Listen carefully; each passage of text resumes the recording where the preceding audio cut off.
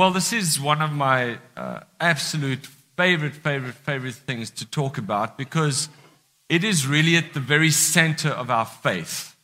I heard a preacher say over 20 years ago that if somebody says to you, can you explain Jesus, his person, his work, and the truth of all of the scriptures in a simple, short way, you should say to them, come to church with me on Sunday and come and witness the breaking of bread.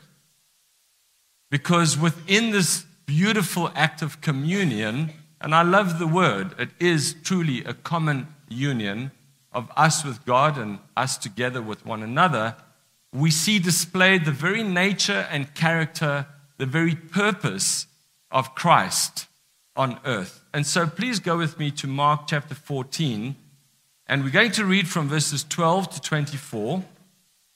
And this is the story of what we refer to as the Last Supper.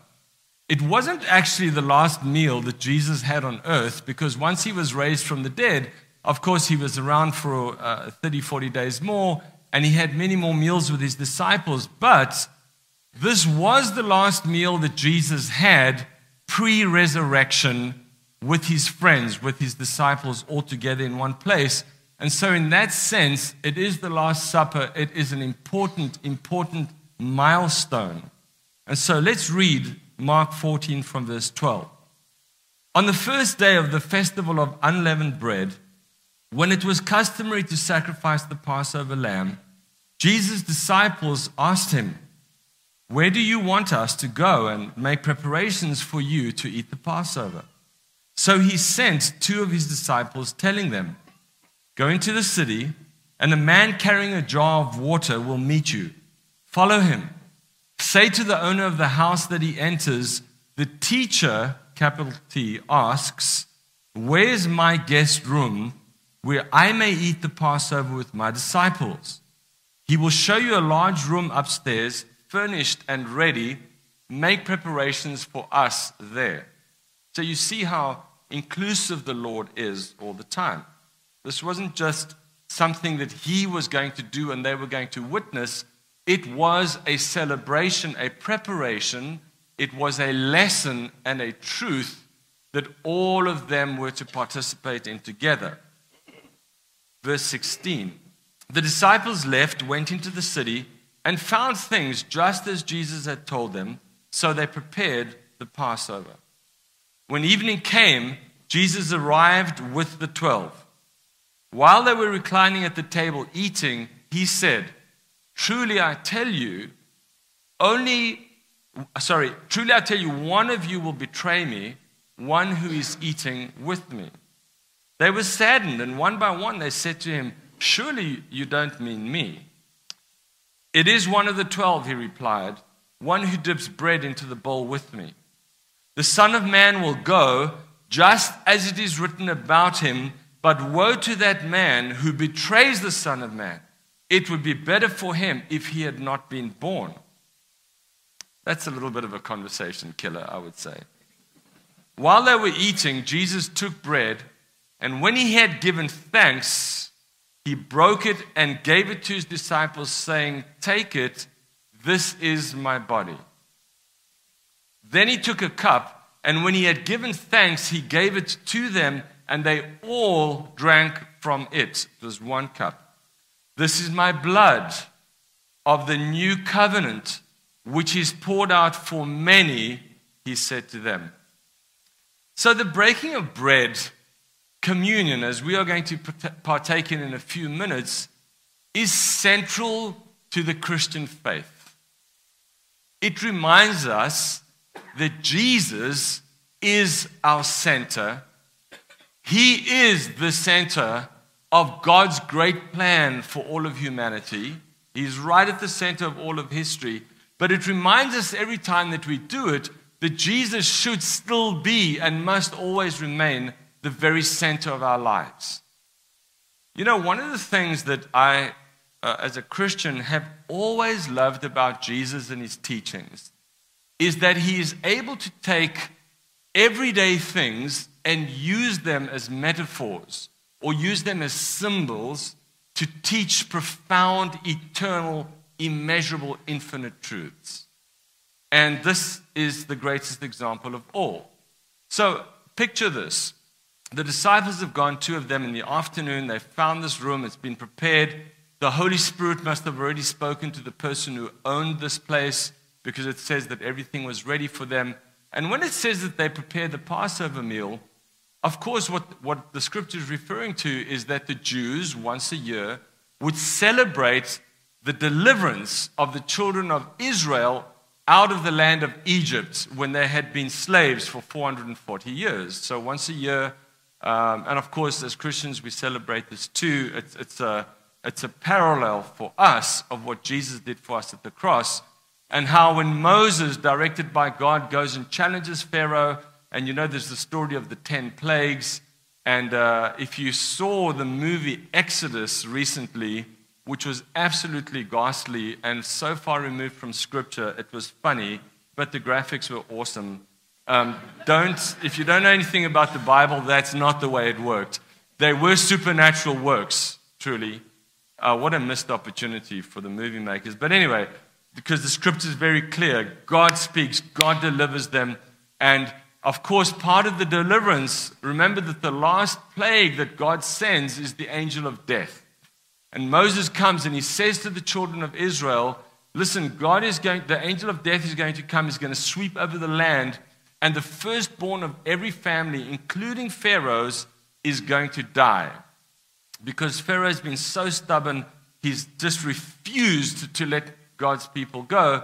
And so he says to the Jews, what you need to do is find a spotless lamb, a little lamb, that is absolutely perfect, and kill it, and take the blood from that lamb and apply it to the doorposts of your home.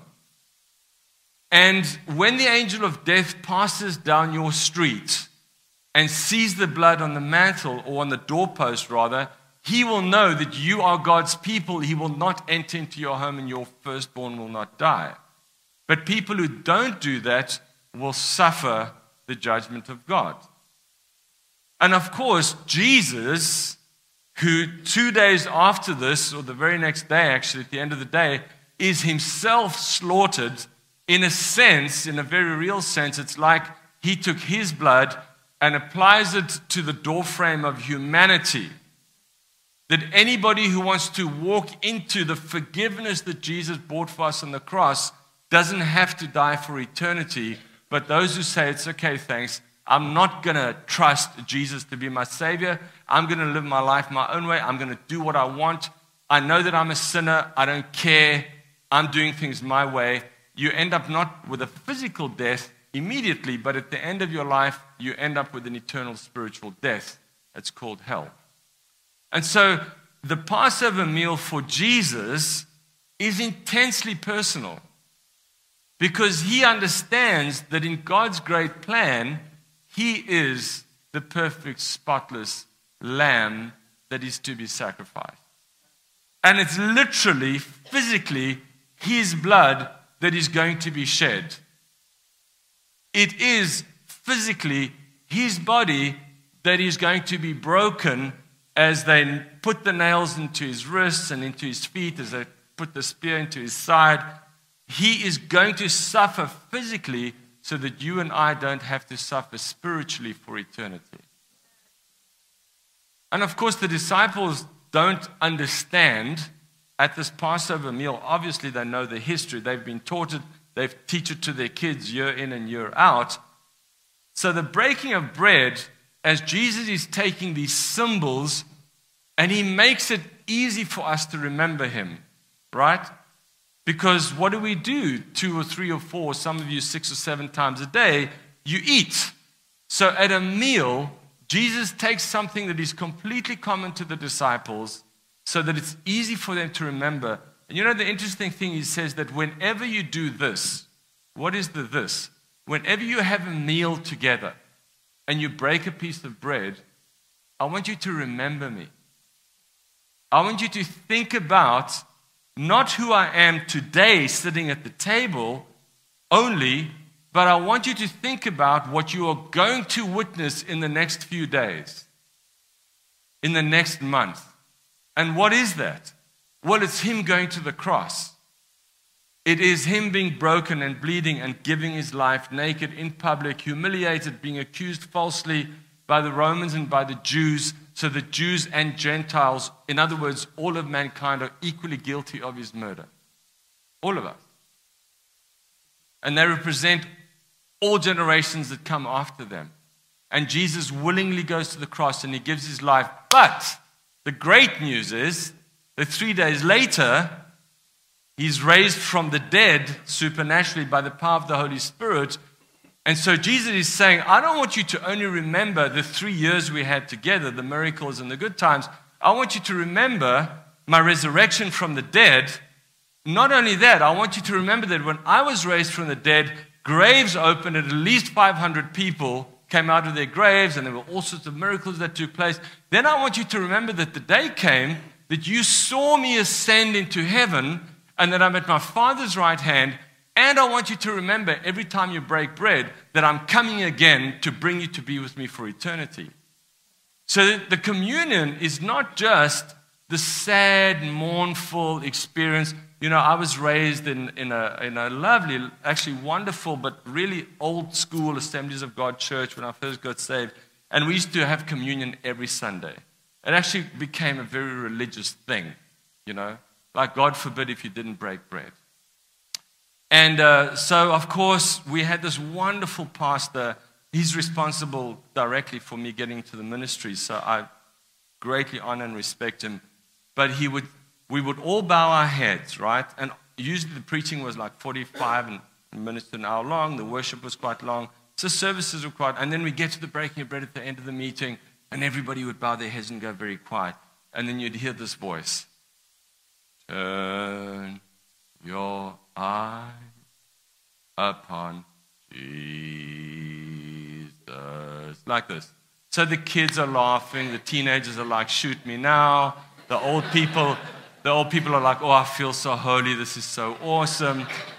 The visitors are like, what the heck am I doing here? They're turning to their families saying, you tricked me, you lied to me. This is a lunatic place. It's a funeral home. It's a morgue. And, you know, and you'd be all serious. Oh, Jesus. You know, every week. So every week we had this psychotic high of praise, depending on the preacher, medium, high, or low, and then just this mournful. And then we'd finish, you know, and you had to be super holy. And we used to have 1 cup for the juice, you know, to come around, and you get it, and there's stuff floating in there. You know, once there was somebody's false teeth had fallen in. No, I'm joking. But we used to joke as young people, were like, I dare you to put some false teeth in there and see what happens. But you know, we just prayed that God would judge us. He probably would have. And, you know, it was this mournful, just this depressing almost. And then we'd finish, all right, praise the Lord. You know, God bless you as you're going to your week. And you'd sort of leave the church like, you know.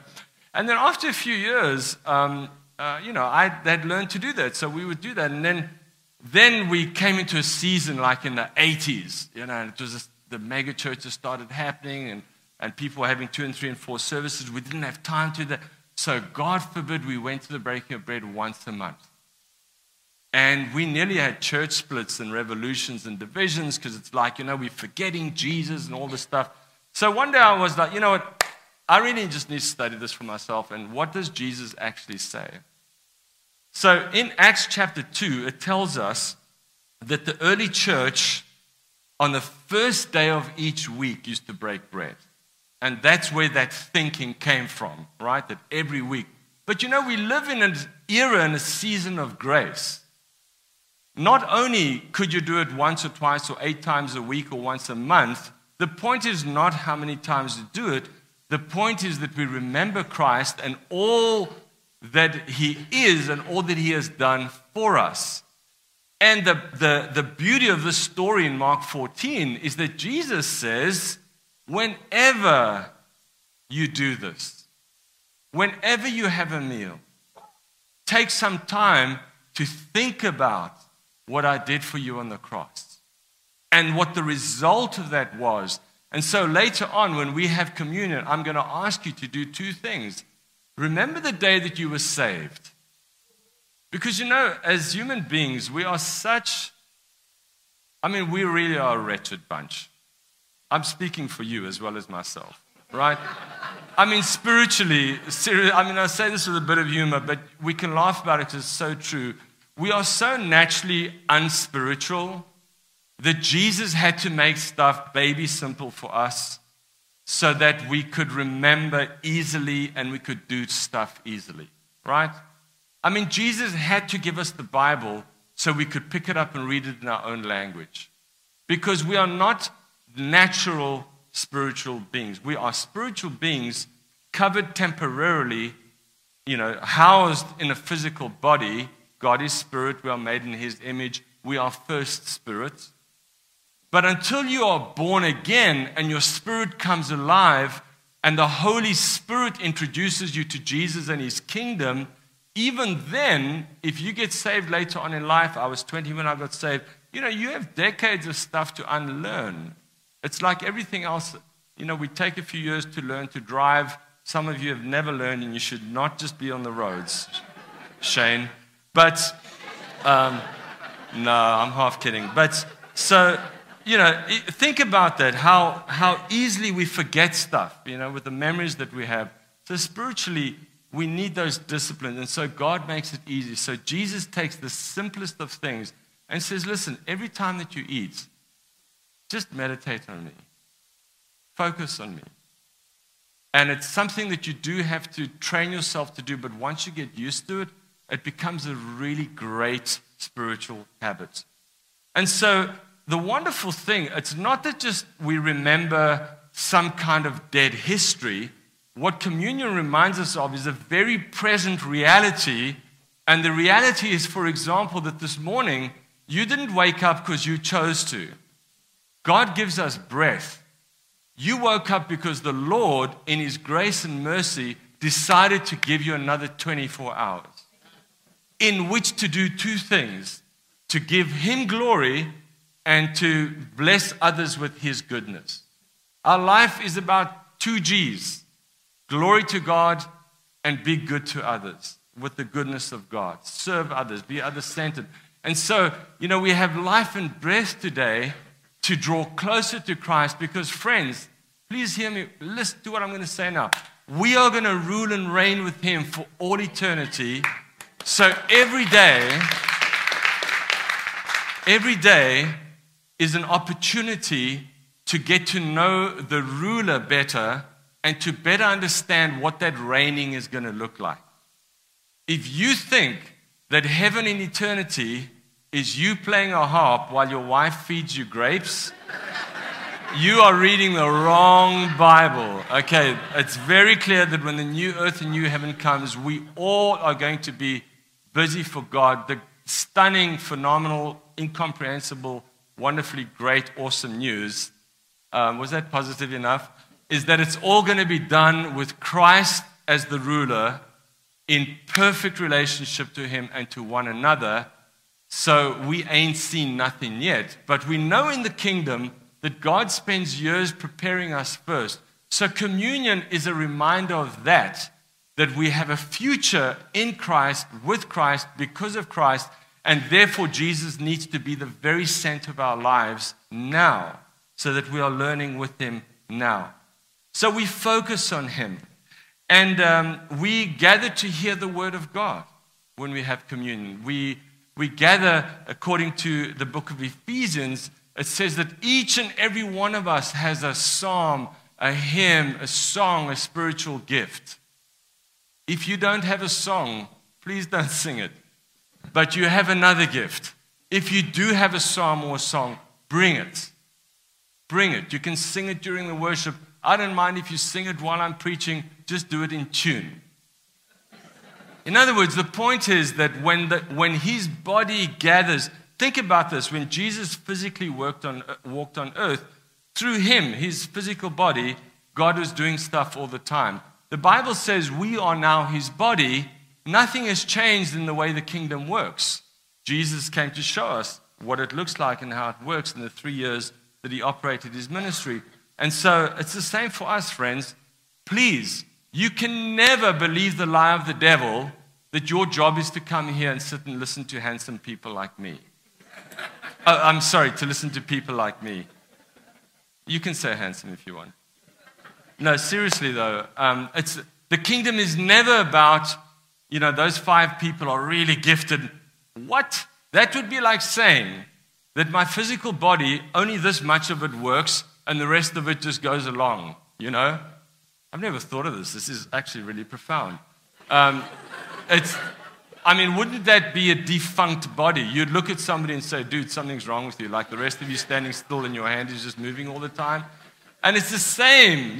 Jesus is the head. We are his body. We, each and every one of us, have been blessed with gifts. And what the Bible means by that is manifestations of him.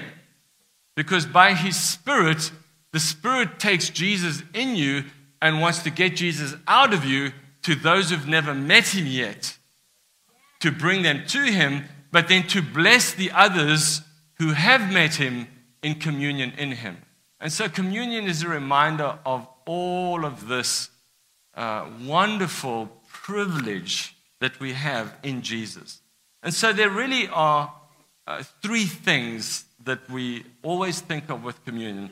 The first thing is that we remember Jesus, past, present, and future. Jesus comes and he takes everything, his death, his suffering, his resurrection from the dead, his ascension, his glorification, his coming again. And all of that is represented in a way that we can actually grasp and understand. Now, can I just say this? I was raised a Catholic, and then I gave my life to Jesus at 20. So I was taught that when the priest prays over the wafers and over the juice, that it becomes the body of Jesus and it becomes his blood. And friends, I say this not to cause trouble or to disrespect anybody. Not only is that not true biblically, we are not cannibals. I saw a show in England, Monty Python, many years ago. The guy who does Monty Python, and they had a whole skit, It was in the 80s, and they had a skit on come and join this group of cannibals and eat meat every Sunday. And I was so offended. I actually spoke to the TV. I'm casting out the demons in the name of Jesus. Shut this this program down. I rebuke you. You're of the devil. And years later, I was like, wow, that's a profound truth.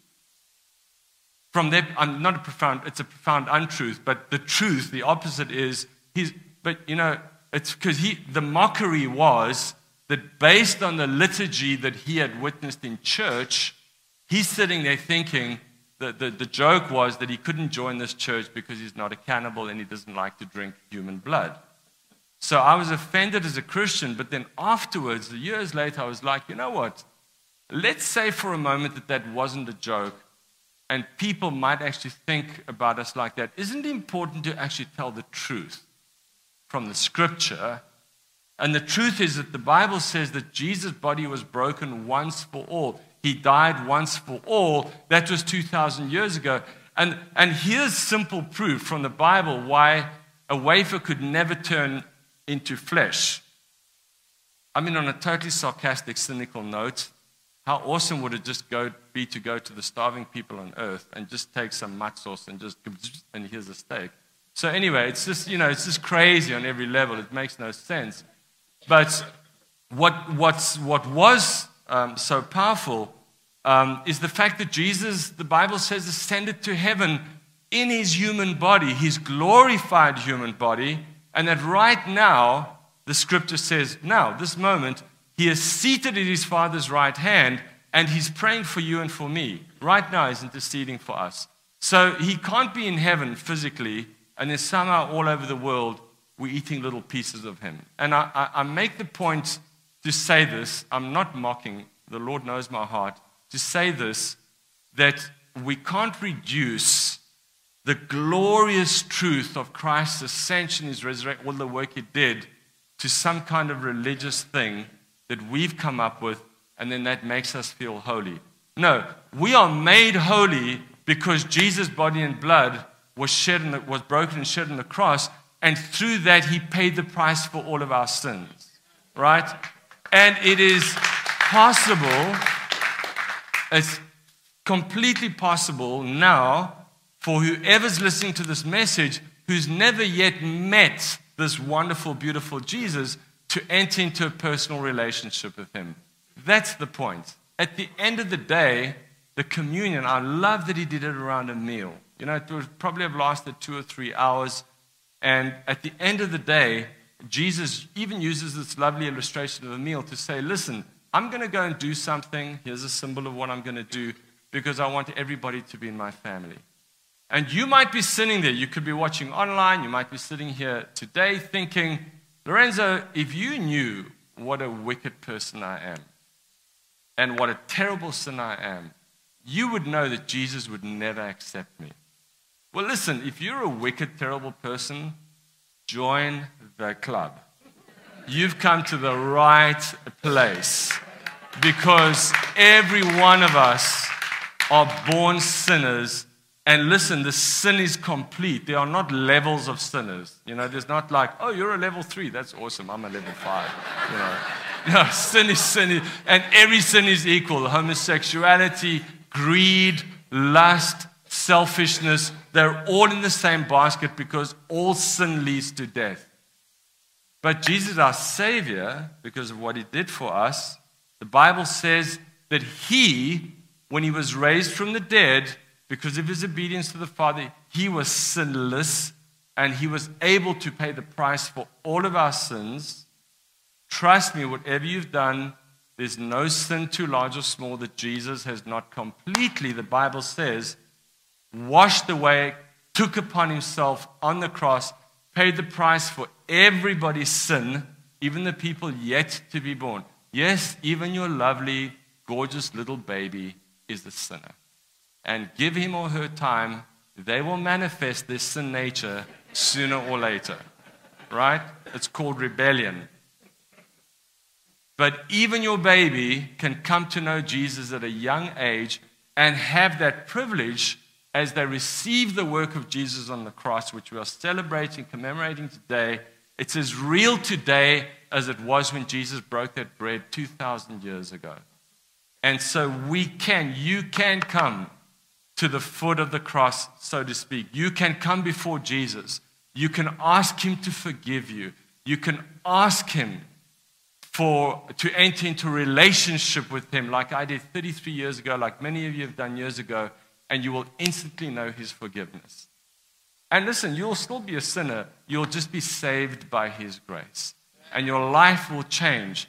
And stuff that used to seem so boring and weird, like this, will suddenly make sense to you and will be a celebration, and your life will change.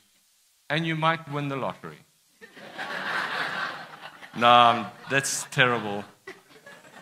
My wife hates it when I do that because I've got a weird sense of humor. It's not my fault. And she's like, you preach your heart out and you say the most ridiculous things.